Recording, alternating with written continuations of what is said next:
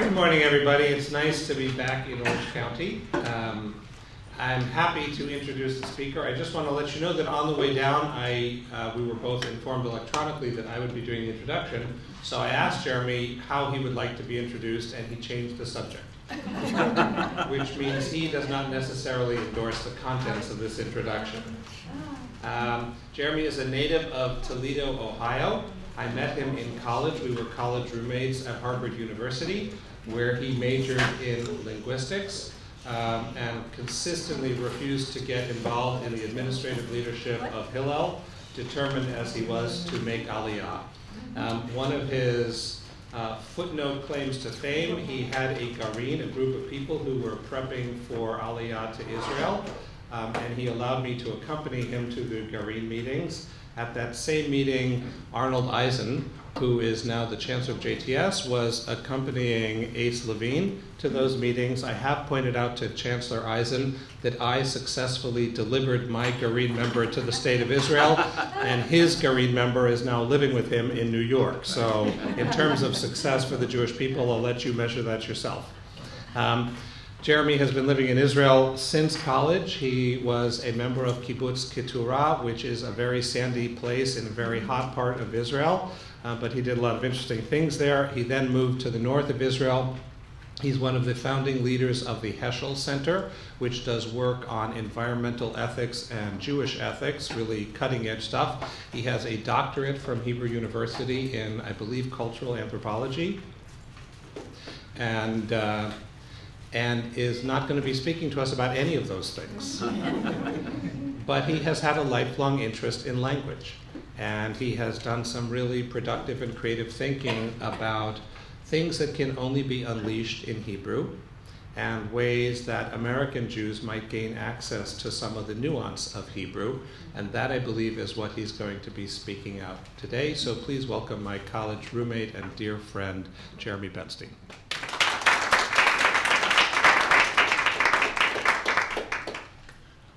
Thank you, Brad. I didn't remember that about Arnie and Ace, so I'll have to check in about that. It's a pleasure to be here, and thank you, Ari, for the invitation. As Brad mentioned, my day job, as it were, is at the Heschel Center in Tel Aviv, where we do work promoting sustainability in Israel. But I won't say more about that, but you can find out more at heschel.org.il on the internet if you're interested. And as Brad mentioned, and he said, when we got to know each other and as roommates at college, I was indeed studying linguistics, so I do have somewhat of a formal background in that. But I think about my connection to Hebrew more in terms of my making Aliyah to Israel, and thinking about the many reasons why I wanted to move to Israel after feeling very at home there, spending what's called now a gap year between high school and college on the Machon program in Jerusalem, and thinking that what I really loved about Israel is to live in a Hebrew-speaking society. There was something that was uniquely special about that, and also uniquely unifying, or there's so many controversies today surrounding Israel, political, security, and others. I don't have to tell you about that. And so when I think about one of the single most amazing, world-appreciated, uncontroversial successes of the Zionist movement, it has been the revival of the Hebrew language, and it is studied around the world, from Wales to Aborigines in Australia, about how do you take a language that was not being spoken or was considered endangered in some way, and make it into the completely up-to-date, vibrant language of a national community. And so Israel is indeed at the forefront of that, as it is in other fields as well. And once I started thinking about this, I realized that as opposed to the States, for instance, where language columns are very common in newspapers, William Safire in the New York Times and things like that, there were 4 English language publications in Israel, and none of them had anything about Hebrew. And so I modestly suggested myself to the editor of Haaretz in English to write a column, and she loved the idea. And so I did that for about a year and a half. and realized that there was actually a lot of material here for not only just a book, which I'm working on finishing, but a whole project. I realized that when people come to Israel, for instance, rarely do they engage in anything connected to Hebrew. Like if you're on a short trip, if you're on birthright or on a mission or things like that, you learn do something about history, about politics, even about nature and the environment, but not about Hebrew. And my sense was that Hebrew as a language is usually seen as kind of an all or nothing sort of investment, right? If you're not going to put in several thousand hours to actually gain fluency in a language, then you don't have a framework for actually trying to gain deeper appreciation of what that language is all about. And I realized that especially for the sort of non-Hebrew speaking part of American Jewry, which is unfortunately the majority, there are very few outlets. I mean, Hebrew on the one hand, and this is one of my key questions, on the one hand it is Lashon HaKodesh, it's the holy tongue, it's what we talk to God in, and what God spoke to us in, speaks to us perhaps. And so that is one type of language, one type of interaction with the language. Many people, I remember teaching, I was a Hebrew school aide when I was in 9th grade in Toledo, Ohio, and helping kids learn how to read the letters, right? Learn how to actually sort of open up a prayer book and be able to say the words, not understand what they mean, which is sort of another story. I remember making Aliyah with some friends, and as graduate became more competent in Hebrew, so there were some, we had been in Young Judea, the youth movement together, and there were, tefillot, there are services there at conventions and at summer camp, and there were some friends who said, wow, it's amazing, now I speak some Hebrew, so I understand what the prayers say, and it's just incredible, it's great. And other people saying, yeah, now I understand what the prayers say, and oh God, now I know what they mean, that's crazy. So different responses once you actually learn the language. So there are both of those sides, and this became sharpened for me, as I said, as I start getting more and more into this about sort of the cultural facets or the cultural baggage of Hebrew as a language, and as a Jewish language, and I'll talk about that in a second. I began uncovering more and more controversies about how to understand the role of Hebrew both in Israel and in the larger Jewish world. And a story is told of an older woman on a bus in Israel, an Israeli woman, with her teenage Israeli son, and she's speaking to him in Yiddish. And he responds to her in Hebrew. And she goes back to him and says, Redoif Yiddish. Speak to me in Yiddish. And if you speak Yiddish, you're probably better off than I am. I just have a few words that filtered through my parents using it as a secret language. So when you use the language as a secret language, the kids don't pick it up. So I never learned Yiddish. But she said, Redoif Yiddish. And a man sitting next to her said, why? We're in Israel, why are you insisting that he speak in Yiddish? And she responded by saying, well, I don't want him to forget that he's a Jew. So that to my mind almost encapsulates some of these issues around this question of Hebrew. So Hebrew, as I said, it's Lashon HaKodesh. It's a language of prayer and study, which makes it old. It's ancient, going back to obviously before the Bible. It has those trappings of holiness, and one of the original meanings of Kedusha is something that's set apart, something that's not, it's contrasted with daily use. So to call a language holy is almost to say we shouldn't speak it, we shouldn't have it involved in daily use. And in fact, when Maimonides wrote about Hebrew, he wrote a beautiful Hebrew in his Mishnah Torah. His other philosophical works he wrote in Arabic, actually. But when he spoke about Hebrew, he said the special thing about Hebrew is that it doesn't have any dirty words, which was interesting. No curse words and no words for sexual organs and acts and things like that. And for those of you who don't know Israeli Hebrew, that is no longer the case. Well, yeah, some of them taken from surrounding languages, like Arabic, Yiddish, etc. And of course, Hebrew in that way was our own very personal, private, tribal language. So that's one side. Also, by the way, I'll just mention there's a gender issue here as well. It wasn't for no reason that Yiddish became called the Mama Loshen, right? The language not just mother tongue in the sense of what you learn at birth, but the language of the mamas, of mothers, that for many years, of course, there was cheder, and Jews had to learn how to daven and how to study and things like that. But it was mainly male Jews, and very few female Jews from the end of the Mishnaic period, when Hebrew stopped to be a vernacular spoken language, up until the end of the 19th century, very few female Jews learned Hebrew at all, except for a few words here and there. It was really, it was in the European Ashkenazi world, so it was Yiddish, and in other Jewish communities had their own internal Jewish languages, and I'll also come back to that in a second. So when we look at Hebrew today in Israel, it's not holy in those senses. In other words, it's vernacular, it's secular, it's daily. It is a language to be used for all purposes like any other language in the world. It's not so much how people, they're still using the Siddur and learning Mekorot, learning sources in Israel, but it's much less the language that people speak only to God in, or that we see it as something that God speaks to us in, but it's the language that people speak to each other in.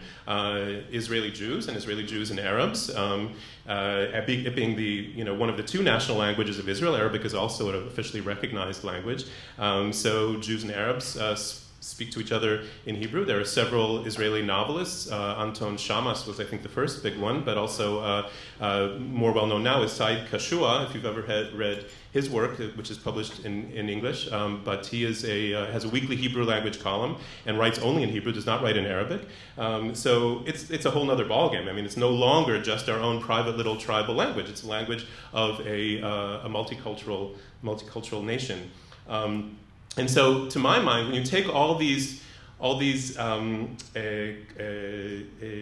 dialectics or contradictions of that it's old and new, and it's holy and it's secular, and it's written, literary and religious, and it's also spoken in vernacular, and it's also tribal and it's global. So it's not only a question of, okay, how do we understand the language? It's how do we understand ourselves? How do we understand Jews? And it was the great anthropologist Levi Strauss who said that in writing about food in The Raw and the Cooked, he said, food is good to think with. That the symbolic nature, I think about it now coming with Pesach coming up when we talk about all the different, edible symbols of the holiday. But in this case, language, or specifically Hebrew, is not only good to think in. We, of course, think in language, but it's good to think with. In other words, it's a prism to look at our Jewish identity and how it's changing in the changing world around us. And one other fascinating example of that is the city of Tel Aviv. And not so much everything that's going on in Tel Aviv, although that's also clearly relevant, and has become known as the first Hebrew city, which is very different from being, it's not the first Jewish city, right? It's the first Hebrew city. Do you know where the name Tel Aviv comes from? Anybody know the origin of the name? Okay, so literally the two words... Ancient archaeological. Okay, yeah, so the first word tel, we all know as, I think it's a common, not just Hebrew word, right, for archaeological site. And aviv, of course, means spring. Sorry? They couldn't call it the New Old Land. Okay, so it's the name of a book. It's the name of a book that we English speakers know as, or the German speakers as well, Alt Neuland, okay? Herzl's sort of almost science fiction utopian novel of how he envisioned the state of the Jews, which he called Alt Neuland, which means Old New Land. And when it was translated into Hebrew, shortly after it was written, in the early 20th century, translated by Nachum Sokolov, another great Zionist thinker and activist, he chose the name Tel Aviv to encapsulate that idea of old and new. Tel, the archaeological kind of layered site representing the past, and Aviv, the spring, the renewal, etc. So it's a lovely choice, a poetic choice to encapsulate that meaning of Alt Neu. But it doesn't stop there, because he didn't invent that phrase. That phrase appears in the Bible, in the book of Ezekiel, where the prophet is at a place called Tel Aviv, which is in Babylonia, right, in the Babylonian exile on the shores of the river Kvar, And so it's interesting that that phrase, which isn't explicated, I don't know if that was meant to be any kind of any of that symbolism that Sokolov built on, but that was in the exile. So to take a name that was a place in the Babylonian exile and to make it a symbol of Jews rerouting themselves in Israel is already interesting. But that doesn't stop there, because why did Herzl choose the name Alt-Neuland in the first place? It's a lovely image, Alt-Neu, old and new together. He probably took it from the name of a shul in Prague, which is called the Alt-Neu shul. Okay, now why was that called the Alt-Neu shul? It's because when it was built in 1270, it was the new shul, because there were older shuls in Prague. One of them, which was even older than the Alt-Neu shul, was only torn down at the end of the 19th century. So now the Alt-Neu shul is really one of the oldest shuls in all of Europe. But it was called the Neu shul because it was new compared to the older ones previously. But then they built a shul after that, calling it also calling it the Neu shul. But so the first Neu shul became the Alt-Neu shul. It was the old new shul. So now we have a new shul. But that's probably indeed the historical reason, but Jews never stop with just the pshat, with the historical reason in explaining things, because there's a midrash about where that name Alt-Neu came from, and it's not from the Yiddish or the German Alt-Neu, it's from Hebrew. Okay, if you know Hebrew, there's a ceremony before weddings called the T'naim. So Al-T'nai in Hebrew means unconditioned that. So if you say that with a little bit of a Yiddish accent, you get Alt-Neu. So the Alt-Neu shul unconditioned that, and the story was that they were there in the exile until the Messiah comes, that they would be. In fact, there was this sort of mystical story about one of the stones having come from the temple, and it was being held in perpetuity there until the Messiah would come, and then it would be taken back to Israel. So all of that is encapsulated in the name Tel Aviv of old and new and exile and return, and I think it finds its expression in the language itself. I actually have a handout here, and I'm going to pass it on in just a minute. I just wanted to raise another question, which is one of the things that I found fascinating in kind of uncovering these, like a tell, uncovering these layers of the language itself, is, and I found an article by a linguist who I very much admire, a guy named Uzi Ornan. He's 94. He started being a linguist, living in a DP, a displaced persons camp in Cyprus, before making Aliyah after the Holocaust and before the founding of the State of Israel. And he has an article called "Hebrew is not a Jewish language," and I just thought, what? Seriously? How can that be? Like, when you have the idea of a Jewish language, and there are many Jewish languages, more than 24.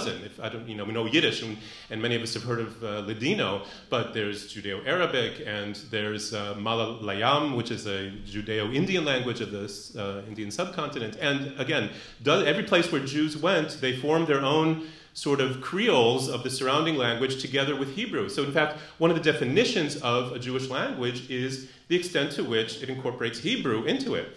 So how could you possibly claim that Hebrew is not a Jewish language?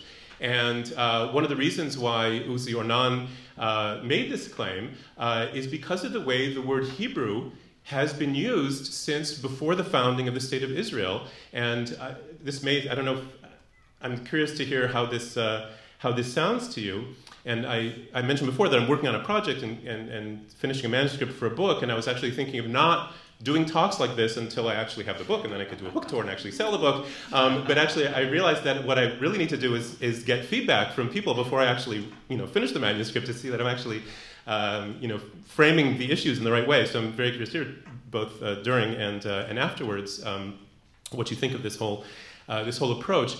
But he said. So the way that Hebrew has been used since before the founding of the State of Israel, which is a descriptor, an adjective, to contrast with Jewish, right? When you talk about Hebrew culture in Israel, you're talking about a very specific kind of culture that, first of all, is secular, and it's the own Israeli culture, but open to the world. It's when things are labeled as Jewish in Israel, it often means that there's some trappings of religiosity, or it's more connected to halacha, or things like that. And so when they talk about a vision of a Hebrew republic, it's to say a secular Israeli republic, and that is counterpoised or contrasted with something that's diaspora and therefore more Jewish. So in Israel, when things are labeled as Hebrew, it is to say they're ours, they're rooted in that land and not connected to those sort of more Jewish periods of history. I don't know if you've heard this characterization made, but it was often said that secular Zionism made a little leap. They said they skipped from the Tanakh to the Palmach, right? That's trying to sort of read out diaspora Jewish history as being irrelevant because it happened someplace else. It wasn't our history. It happened in the lands of others where they controlled things, and our history, it only happens where we control this society, and that's, of course, in ancient Israel or in modern Israel. So in many respects, this idea of just using the word Hebrew to describe things is something that is meant to imply not Jewish or not connected to that sort of Judaism. But Uzi Ornan, actually, being a linguist, he had a deeper point in his article, and he said that, and here I have to use, I'm trying to stay away from like technical linguistic terminology, but there's one word that I have to introduce, and that is diglossia. I don't know if you ever run across this in sort of common parlance, but we all know what bilingual means, right? When people speak, if you speak two languages, then you're bilingual. It doesn't matter what the languages are, and it's a feature of a person if you know two languages or not. Diglossia, which sort of sounds like it could be similar because di is two and glossia is the meanings or the languages, but it's not a feature of a person necessarily, or not only, it's a feature of a community that's diglossic. And there it is a community where there are always at least two languages in play, often characterized as a high register and a low register. So for instance, you may be familiar with the situation of Arabic. Arabic has Fusha, which is the formal written Quranic Arabic, which is uniform across the Arab world. It is a single language based in the Quran, and in fact, most formal Arabic speaking, whether it be television newscasts or political speeches, is done in that language. And then every Arab-speaking country has its own spoken dialect called Amiya, which varies greatly across the Arab world. And in fact, Moroccans and Palestinians almost can't understand each other in terms of how different their Arabic-spoken colloquial languages are. So an educated Arab always has these two languages in his mind. They're both called Arabic, or sometimes they would be called, I don't know, Quranic and Saudi, or Quranic and Moroccan. But there are two levels in that way. The same is true if you've read, I just finished the Neapolitan Quartet, the novels by Elena Ferrante, which is amazing literature. And it takes place in Italy, in Naples, and I unfortunately don't have Italian, so I could read it in the original, but in the translation, I was talking about how some people are speaking Neapolitan, and it was only the more educated ones who speak Italian. And I said, really? I didn't know. Don't all Italians speak Italian? It's something that I think to an American mind, it doesn't really register, this idea that there can be different kinds of language that are used in different circumstances.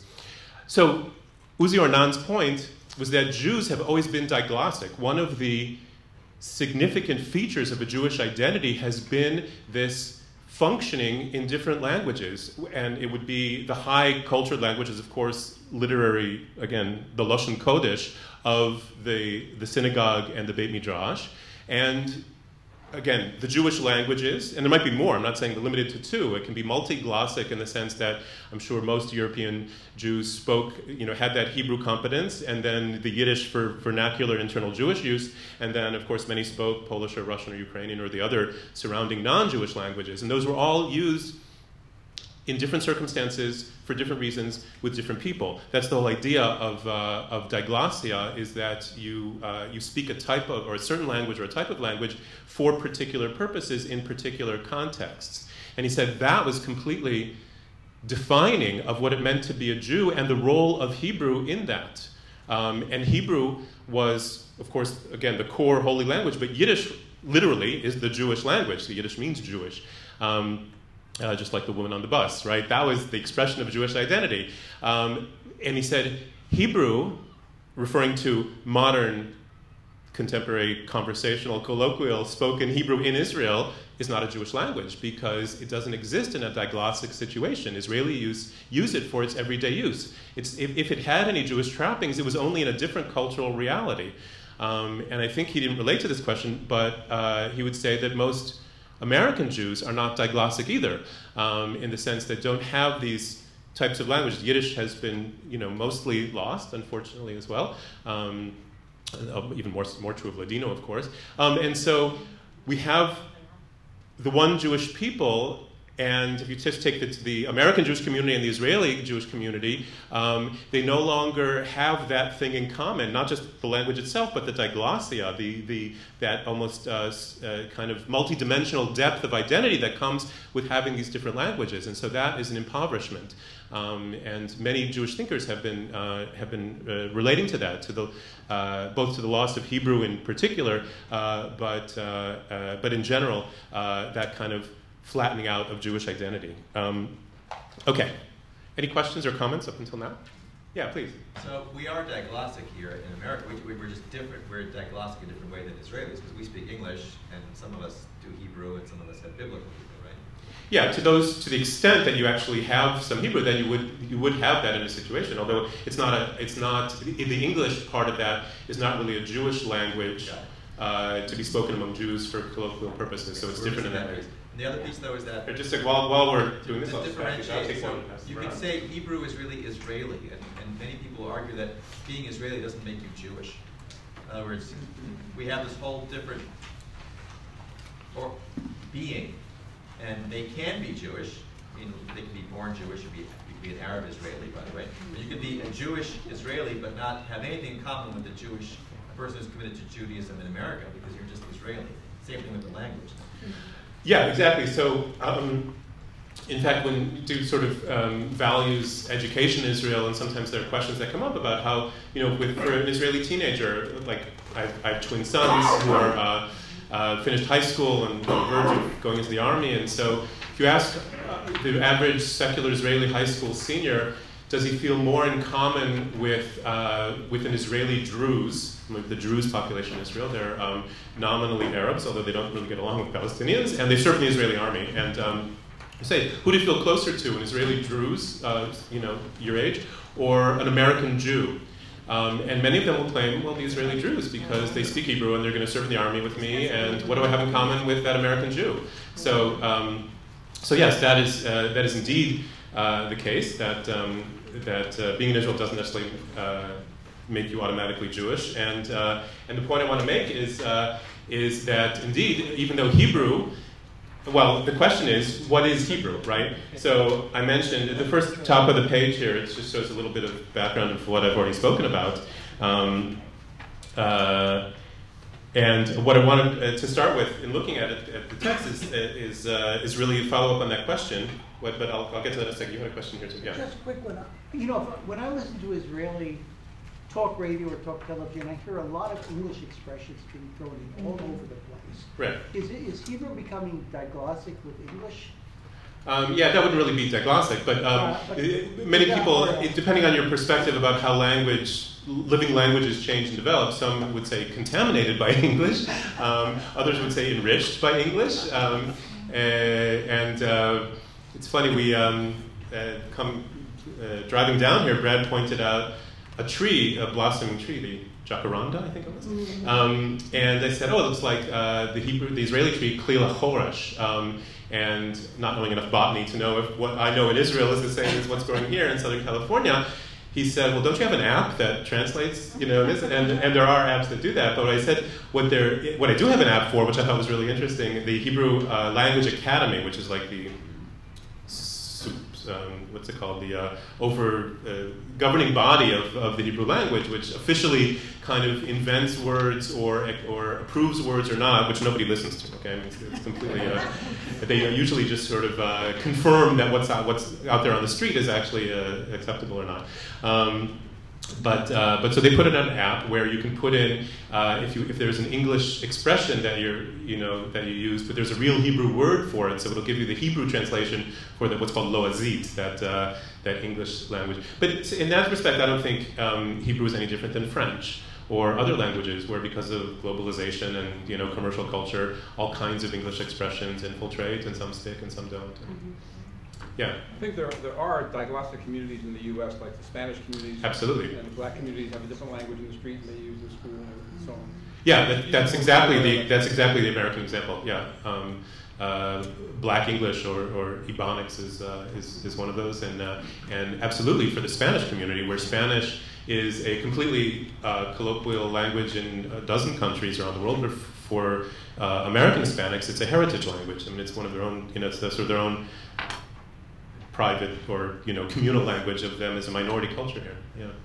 Well, if the trend is to designate the term Hebrew to be to refer to a secular language from a particular country, then would the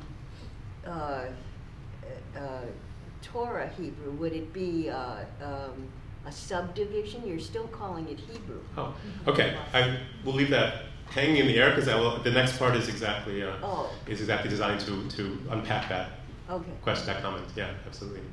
Yeah. When I was in Israel in the 80s the first time, in the Opon, they taught us actually a song all about Eliezer Ben Yehuda and discovering, making modern Hebrew words. I was just wondering if is that still, because he invaded the dictionaries and all the modern words, right? So is that something you were going to talk about, or is that kind of? Well, yeah, it's going to come in here, the whole idea of the revival and the creation of words. But yeah, Eliezer Ben Yehuda is an individual who continually fascinates me. As long as you brought him up, I'll tell you a brief anecdote about Ben Yehuda's life. He started to sing, it's just funny, I remember that. Yeah, no, it's still a popular, kind of pop song. So he, it said that until Ben Yehuda, people could speak Hebrew, or again, male Jews who went through a traditional Jewish education could speak Hebrew and communicate, because indeed between Jewish communities, like when Ashkenazim would communicate with Sephardim, especially like in Jerusalem of the old Yishuv, like the end of the 19th century, the common language they had was Hebrew, or letter writing in Hebrew and stuff. They said, so Jews could speak Hebrew. After Eliezer Ben Yehuda, they did speak Hebrew, and he was the one who, many of the myths about him are true, that it really was this kind of revolution that he single-handedly fomented, even until people joined, of course, but he was the one who actually got Hebrew to be spoken in schools, in kindergartens, which was amazing, because it was not the native language of any single person. And that's one of the key claims here, which will tie into this next section, which is he decided for people to speak Hebrew, it's not enough to write like literature like the Maskilim did, right? Haskalah has a whole body of Hebrew literature. They started writing in Hebrew novels. It was very biblical Hebrew. And many of the major Maskilim didn't even believe that Hebrew should be spoken. They just said they wanted to bring Hebrew back, partially because some were already writing in Yiddish. And Yiddish, like many of the colloquial languages in the 18th and 19th centuries, were seen as not really languages.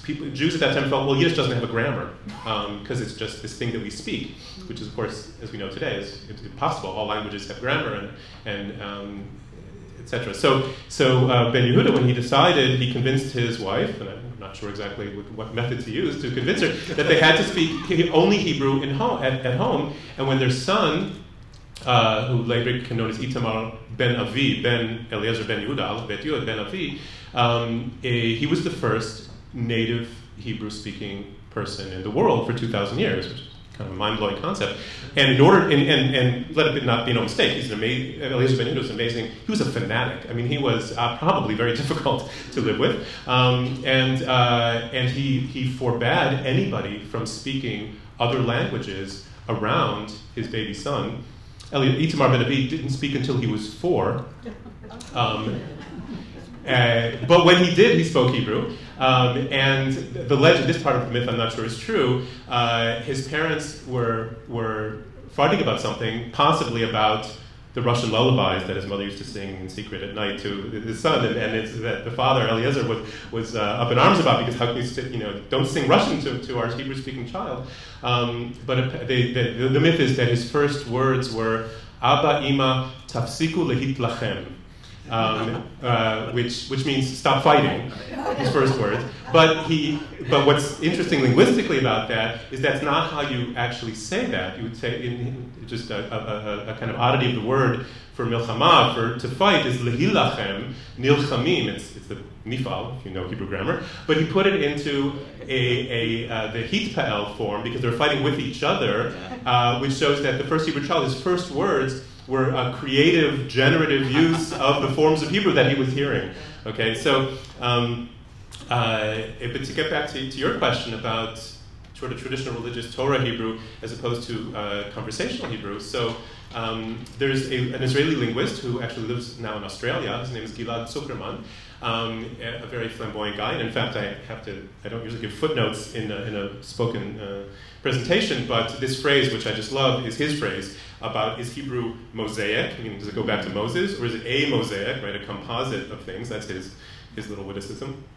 And he wrote a book called Yisraelit Safa Yafa. Israeli is a beautiful language, right? And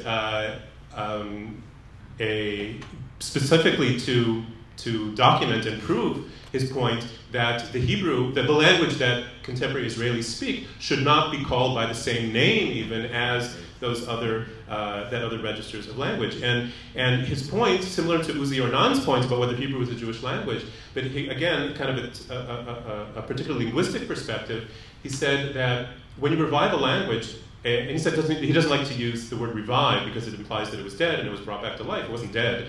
But he said when you re-vernacularize a language, right, when you make it a spoken language again, there were no native speakers who had that language in their head as their first and certainly not their only language. And so that re-vernacularization of Hebrew by primarily Ashkenazi Jews like Eliezer ben Yehuda at the end of the 19th century, beginning of the 20th century, was completely shaped and deeply informed by the languages that were their first languages, which were Slavic or Germanic languages, Yiddish, together with Russian, Polish, and German. And he said if Hebrew had been revived, right, revernacularized by Yemenite Jews, we would be speaking a completely different Hebrew. Okay? And that's why he says it's different than the fact that we call English, we use the word English to refer to what we speak in America, what they speak in Great Britain, and what Chaucer wrote in, right? That's all English. And he said not because it's similar or because it's mutually comprehensible, because it's not. You can't really read Chaucer these days. But because there was an unbroken chain of native speakers and it was an organic development of a living language. And Hebrew does not have that. The unbroken chain of native speakers speaking a living language. And so what was invented, you don't see it so much in the words, right? The words, again, except for the English ones that slipped in, or Yiddish, or Russian, or Arabic. I mean, there are a lot of, you can identify the foreign lexemes, right, the words in the language. But he said it's more you see it in the patterns, right? If you learn syntax and you see how Hebrew syntax was, and this is what I'll look at in just a second on the sheet, that we don't use a Semitic syntax, Semitic language sentence structure. It's much closer to Yiddish and Russian, and so. That's just, I mean, now I'm not going to go too much into the technical side of whether it's accurate to say that you can't really call it Hebrew or not. I'm just saying that that's a view that's out there to emphasize just how distinct Hebrew is from contemporary spoken Israeli Hebrew is from traditional written, literary, religious Hebrew. And as a sort of a proof of that, what I have here on the page, if you look at the front of the page with the Hebrew columns going across, this is a Xerox from an edition of the Bible called Tanakh Ram. Ram is just the publisher, and what it is a translation of the Bible into Hebrew. Okay. One of the claims that Gilad Zuckerman always faced was he said, "Well, how can you say it's a different language? We can read the Bible and understand it." And he got this mainly from professors and newscasters and people who were in their 50s, 60s, and 70s. And those people don't often realize, like myself, for instance, I have parents of, as I said, twin boys who are now almost 19. And Israelis growing up today, if they just have to open the Bible, they can't understand. It went from, Hebrew used to be biblical Hebrew used to read a little bit stilted, a little bit formal. And so if you're growing up in Israel in the 50s, it was probably like reading Shakespeare. And if you grow up in Israel now, it's like reading Chaucer. Okay, in the sense of how more distant the contemporary Israeli, again, not just spoken language, not just street slang. I'm talking about contemporary literate Hebrew is from biblical Hebrew.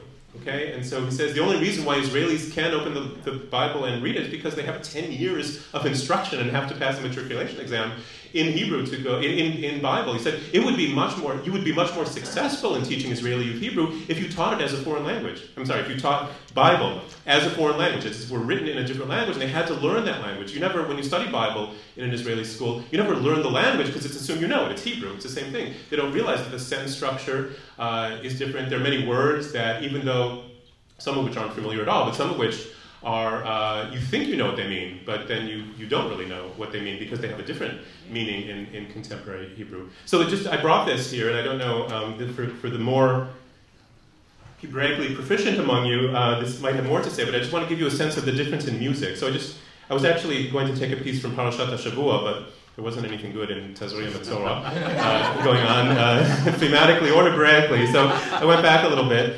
to just a section from Genesis. But really, you can open this book up. It's printed like a Bible, just with 2 columns of text. One is the biblical original, and the other is the contemporary literary Hebrew that it's translated into, as it were.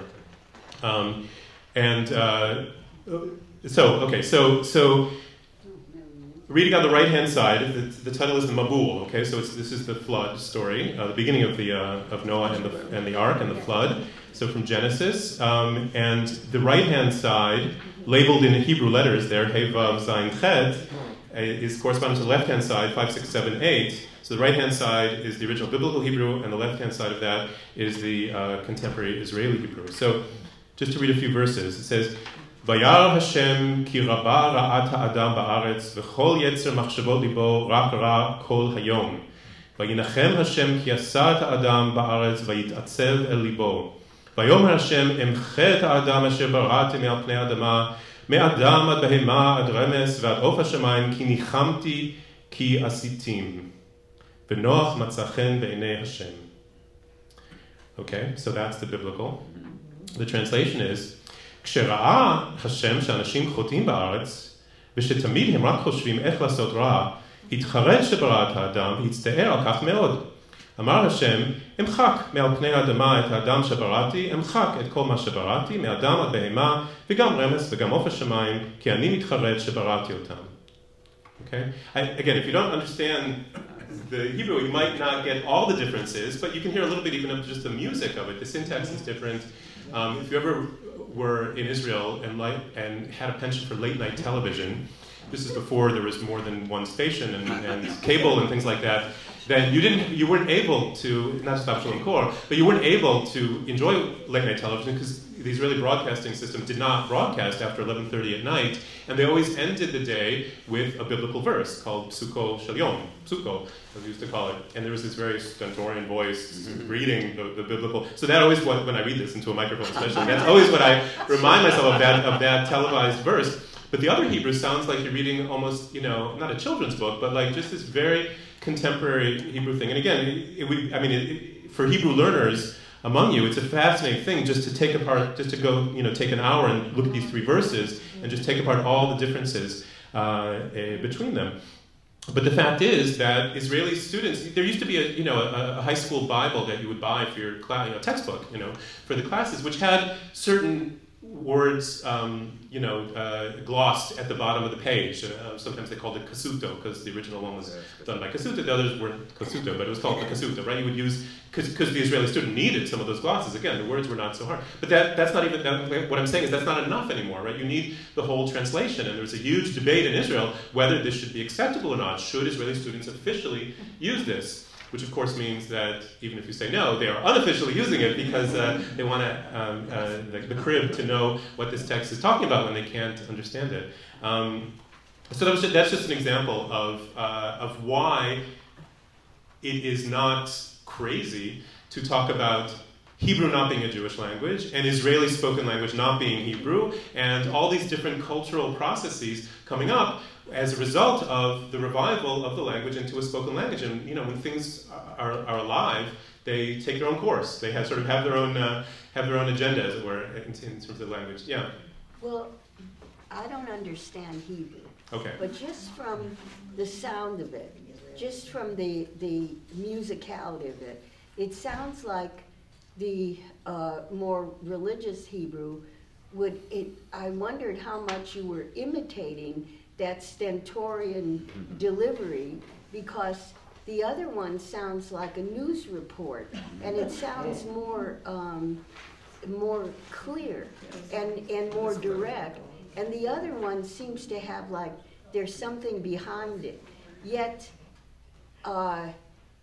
wouldn't the modern Hebrew be based on also what was behind their basis for being literate? In other words, wouldn't they have relied on the overtones of the biblical Hebrew to have what they have? Another great question, which brings us to the next part of it. No, literally, I mean, that's exactly what I want to talk about. But yeah, first of all, I think I did probably consciously or unconsciously emphasize the difference in speaking. But it's also the case that when people declaim biblical Hebrew, there's a specific way to do it, right? You have to really, like, to do it well, you have to, people go to courses to learn how to just read out loud biblical Hebrew, to know the exact vowel points and how you should say them, and which letters are hard and which are soft, and things like that. And I'm no expert, but I was, again, trying to imitate that a little bit. And of course, regular spoken Hebrew has less of that gravitas to it. But as you say, in fact, I didn't read these quotes out loud, but a few sentences about what people have said about Hebrew I wrote here, I put here at the bottom. And Gershom Scholem, the great scholar of Jewish mysticism, wrote a letter to Franz Rosenzweig about Hebrew, about what was happening with the secularization of Hebrew in Israel. Because I don't know if you know, but Rosenzweig wasn't a big fan of the Zionist project. He thought that was sort of a step backward for the Jewish people. He also didn't live to see the Nazis or other things like that, but he said culturally and spiritually, we've attained a kind of a level of spirituality that putting us back into a bricks and mortar or a soil-based society is not what Judaism should be about.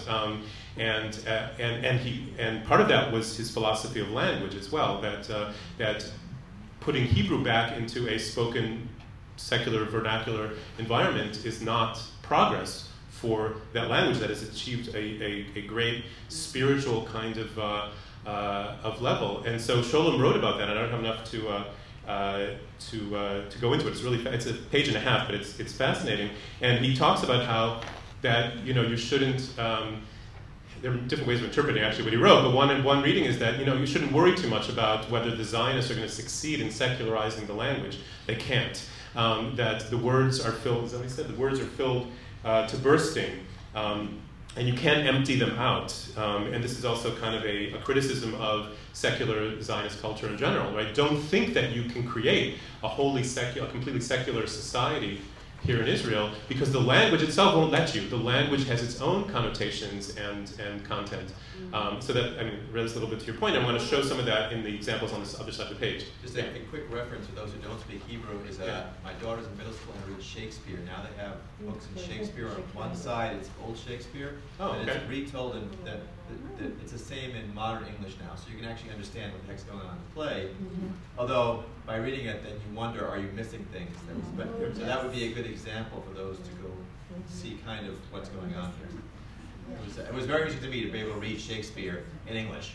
In English, right? As opposed to, that's exactly the debate they had in the Israeli school system about, what richness of language are they losing if they skip straight to the modern translation? There are all kinds of tropes. So, so on one hand, the kids can actually understand the play. On the other hand, they're losing all of that that's in it. So just remind us exactly by reading these two. It's the same. It's an analogy. So you can put those on a piece of paper, and people don't speak Hebrew. You'll see it in yourself. It's very similar to reading these two. Yeah. Have they ever considered, in the beginning, using Aramaic? Who? Yeah. Like when in Jews coming back? Zionists, the original Zionists. Oh, because that was like one of the last spoken Jewish languages? It's a continually living language, because there are Jews, there are areas in the Levant Or not in Levant, but in the... Yeah, I mean, more Mesopotamian. the Syrian Christians, and there are, Aramaic is And a Aramaic. spoken language among some peoples. I don't think it was ever seriously considered, because it was even less relevant than Hebrew, I think, at the time. There were real contenders, by the way, to Hebrew. It wasn't obvious that Hebrew should be spoken. I mean, maybe I should emphasize that. What seems to be a fact taken for granted, that of course Israel, the Jewish state, should be speaking Hebrew. There were, first of all, the people who opposed it, who thought that not just Rosenzweig, who was not Orthodox, but the ultra-Orthodox, said that the worst thing you could do is it would be profaning the Lashon HaKodesh, the Holy Tongue. But there were others who just didn't think it was practical. Herzl himself, in Alt-Neuland, didn't envision them speaking Hebrew. He thought why would they speak Hebrew? That's a backward Middle Eastern language. They should speak something cultured, like German. And he even wrote, he said, how can you imagine a country speaking Hebrew? We don't even know enough to order a railway ticket in Hebrew. That was in 1896 or something. And so it was a battle. It was a battle. There was, in fact, an event or a series of events called the Language Wars.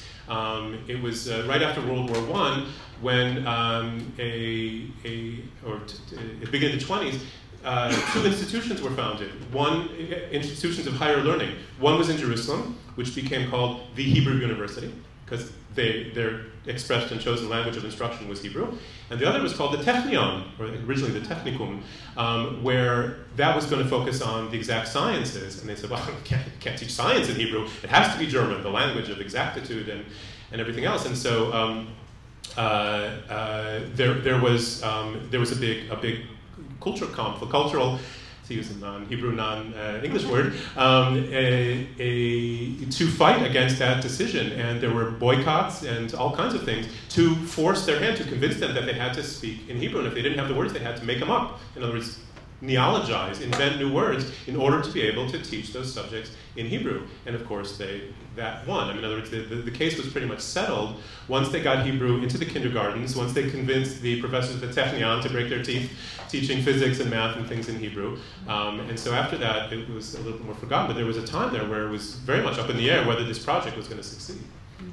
One of the joys of learning to read Hebrew for Torah is the alliteration, the uncertainty, the puns, the depth. And next week, some of us are going to read A Wandering Aramaic with My Father. Some of us are going to read Come and See How They Try to Destroy My Father. Right. But you lose all when you make a translation. You make all those decisions are made for you. You lose that depth of uncertainty. Yeah, that of course is something to be emphasized whenever you read anything. Whether it's 5 minutes. Oh, okay. I thought I had a little bit more. Okay, so I'll do a brief test. I'll stop the questions now and just present the other things. But yeah, that Shakespeare edition and this Hebrew Bible edition of 2, every translation is an interpretation. There's no question. Every translator has to make numerous choices in how they translate into the other language, and those, sometimes create meanings and ambiguities, but sometimes shut them off. And when you say things are lost in translation, it's because of that. Okay, a brief look at the other side of the page. What I wanted to show is, with all these examples here, I have the Hebrew word in the far left-hand column, and then I have the second column is the original, or usually biblical or Talmudic, context and meaning of that word, and then the third column is what it means in contemporary Israeli Hebrew. So really briefly, if you only know biblical Hebrew, and you hear the words madim, ephod, korban, and miluim, then you think only about the priesthood, okay? Because the priests were the one who wore the priestly vestments, the madim. They had an ephod, which, right, when just a few parashot ago, talked about in great detail all the physical trappings of the priesthood. A korban was, of course, a sacrifice offered upon the altar, and the miluim was literally means sort of filling in, and it was the ordination of groups of priests that worked in sort of shifts. If you speak only Israeli Hebrew, you hear these words, you only think of one thing. These are military words. These are words that soldiers use. The madim are the uniform of the soldier. The ephod is the battle vest, which has, where you keep the clips of your gun and stuff. I was a year and a half in Israeli infantry, so I'm intimately familiar with these. And korban in contemporary Israeli Hebrew means victim. Also sacrifice, right? When you sacrifice something. But not, you don't think about the temple cult and the altar. And the miluim, of course, is reserve duty. That's this, again, I'm just giving you sort of as we say in Hebrew, al-katzeh mazleg, just on the tip of the fork, tip of the iceberg, of a whole range of examples of what happens when you use words that already existed, that have their own history, that have their own meaning, and you do it in a context of not only revernacularizing the language, but creating a culture that is, first of all, dealing with different challenges, but also is trying to change the value system from a ancient, biblical, religious, cultic kind of context to a contemporary, secular, political situation. And you use these words to express the meaning that the ones who are making the supreme sacrifice, the ones who are doing the avodah, right? I mean, in biblical Hebrew, which is service, right? It can be work, but also service, like avodat Hashem, avodat Hamikdash. So the ones who are doing the supreme service to the country are no longer people who are doing it in a priestly or religious context, but are the ones who are fighting on the battlefield. The same is with the other words in that column. I want to get to one thing, which is one of my favorite stories here. But the same is true. The second row across is the political realm, right? The idea that the parliament is called the Knesset, right? And you know that Beit Knesset is a synagogue, but the idea that the parliament should be the Knesset, and that it resides in this beautiful building built by the Rothschild family, which is Mishkan HaKnesset, and the Mishkan is a tabernacle, but now it's the holy residence of those 120 parliamentarians. Etc. There are a number of examples there. My favorite example is parasha.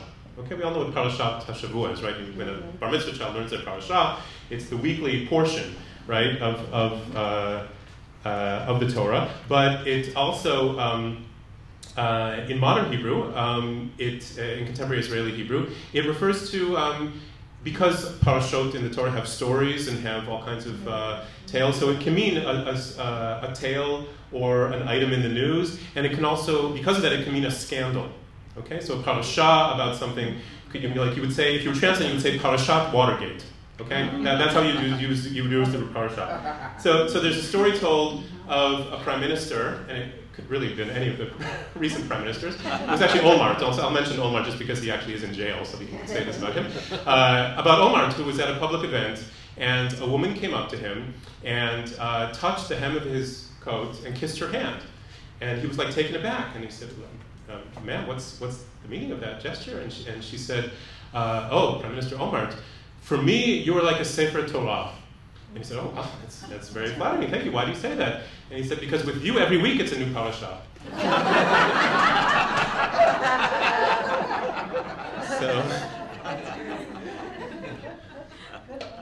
So I guess maybe Israelis are diglossic in the end, because if you get those both sides of that story, then you know what it's referring to. That might be a good place to end, even though there are a lot of other examples. I just want to point out what I put on the sheet for you, and this is going to be a lot of what's going to be in the book, is that there are these amazing examples that when you scratch a little bit under the surface, leitzan, and any Israeli kid knows that a leitzan is a clown, and if you learned Tehillim, the book of Psalms, and the opening psalm, Moshav Leitzim, Al Tesheb, right? A leitzan is a scorner, and a kosem, magician, like kosem, leitzan and kosem, who you would invite to your kid's birthday party, were actually these very, very negative cultural types. And again, part of the Zionist revolution was taking all these images, in this case specific words, and putting them in a completely new and secularized context, often going from negative to positive. The word Hagshama, let me just finish with this. This is a nice thing. I always loved, when I always knew the word ruach, right, which can mean wind, but also spirit. And in camp we would say, oh yeah, we've got ruach. Yes, we do. We've got ruach. How about you? And have all these, things with it. You know what they call? You know how you say that kind of ruach I learned this from my kids. We're in a youth movement. They said, oh yeah, and then we did morale, to raise the morale of the troops. And I said, well, we called ruach, you call morale. And when I lived in a collective housing situation in college, which we called a bayit, my kids are living in a komuna. So there's a little bit of a lot of continuity there, but some changes. Anyway, so ruach is spirit, and interestingly, so ruchani means spiritual, And I was fascinated when I learned that a lot before I learned that the word for material or corporeal is gashmi, gashmiut. And you have ruach and geshem. Geshem is rain. So the physical correlates of that, ruach being wind, but also corresponding spirit, whereas geshem, meaning rain, which is actual physical droplets, means the corporeality. So in pre-modern Hebrew, Maimonides writes about this, the idea of hag shama would mean, if you know your Hebrew grammar, hif'il, causative. So to make something material, that's a sin. That's the idea of taking God and thinking of God in corporeal terms. If you're guilty of the sin of hag shama, then you actually literally read that God's hand is a hand, or that God has some kind of body or image. Hag Shema in contemporary Hebrew, I was in a movement called Hamag Shimim, because it means to fulfill, right, to bring into fruition or into reality, and it became a very positive thing. So to kind of follow up, there are communities, I think still in Israel, right, they're fundamentalist Orthodox. Haredim. Fundamentalist Orthodox, who speak only in Yiddish. Yes. And so I can understand now better after this why they would possibly do this, because you can't live in a fundamentalist Orthodox world where you are so text-oriented and even understand or want to speak this Hebrew, because your chart shows how it is incredibly different and possibly offensive to use certain words. I wonder if that is a reason why they maybe do that in communities in New York and in Israel, or if that's just... Oh, it's when you say New York, because I was in returning to Israel from one of my previous trips, I sat down next to a Haredi man, and we started talking. He was, I was actually coming, I was coming to the States, he was coming back from Israel, because I realized he lives in New York, and he lives in New Square, New York. And I said, oh, New Square, I know New Square, I just read this memoir, Shalom Dean's, All Who Go Do Not Return, an amazing book about the Square Hasidim, and in fact, how they intentionally prevent them from learning English, for instance, so they can't integrate into it. So, then I realized I shouldn't really start a conversation with what he would consider the complete heretic, right? So I started talking about, his English was actually not bad, very heavily Yiddish accented, reminds me of like grandparents and things, but he was like 18. And I was curious because of this whole thing about Yiddish and Hebrew. And I said, he was there for a couple of weeks with a group, and I said, so what did you think of what did you speak with people? And I said, I tried to speak what they spoke. It's very similar to Lashon Kodesh. Hebrew. The Hebrew they speak, it's very similar to this language that I know, which I call Lashon Kodesh. But so again, it's not exactly Hebrew. I mean, you mentioned the word offensive, so I'm just going to finish with one other story. Hopefully not to offend anybody. We'll leave it on this note. This is actually a story taken from Amos Oz's memoir, A Story of Love and Darkness, recently made into a film by Natalie Portman. This part of this is not in the film, so you have to read the book to get this story. But the word Zion in Hebrew, okay, it's the name of the seventh letter. And all Israelis know it also as the Hebrew word referring to the male sexual organ. In the Bible, however, it's neither of those. It actually refers to a weapon. And there's a question of whether there's a connection between those two meanings. Probably not, actually, even though kind of a feminist reading would kind of suggest that. But so klei zayin would be some form of weapon, and lizayen, the verbal form, is to arm. Okay, so Amos Oz tells a story of when he was about 10, he was taken by his father, who was a very, very staunch revisionist, to hear Menachem Begin speak. And he was an amazing orator, and he could hold forth for hours. And he was talking about the political situation of the time. I think it was the early 50s, maybe a little bit later, but it doesn't matter. But Begin, of course, product of some Eastern European Yiddish, and so of course he spoke Israeli Hebrew. He was speaking to Israelis, but he was maybe a little bit old-fashioned in his Hebrew, and he wasn't aware that this word was its semantic meaning was actually in the process of shifting at that time. So Begin was talking about the fact that there was an arms race between Israel and its surrounding countries, and he was claiming that many other countries were arming the Arab countries. Okay, and to say that, he used the word lizayen, okay, which in contemporary Hebrew, if you understand what the noun form is, you can imagine what the verb form is. Okay, right? Stewing, basically. And so Amos Oz is there at 10 years old, and with the sense of humor of a fourth grader, and he hears Begin saying, כל העולם מזיין את הערבים, ומי מזיין אותנו? אף אחד. And Begum was saying, everyone's arming the Arabs. Who's arming us? Nobody's arming us. But of course, Amos Oz heard, nobody is doing that to us. So he burst out into laughter. His father was mortified, had to drag him out of the speech, and Hebrew has never been the same since.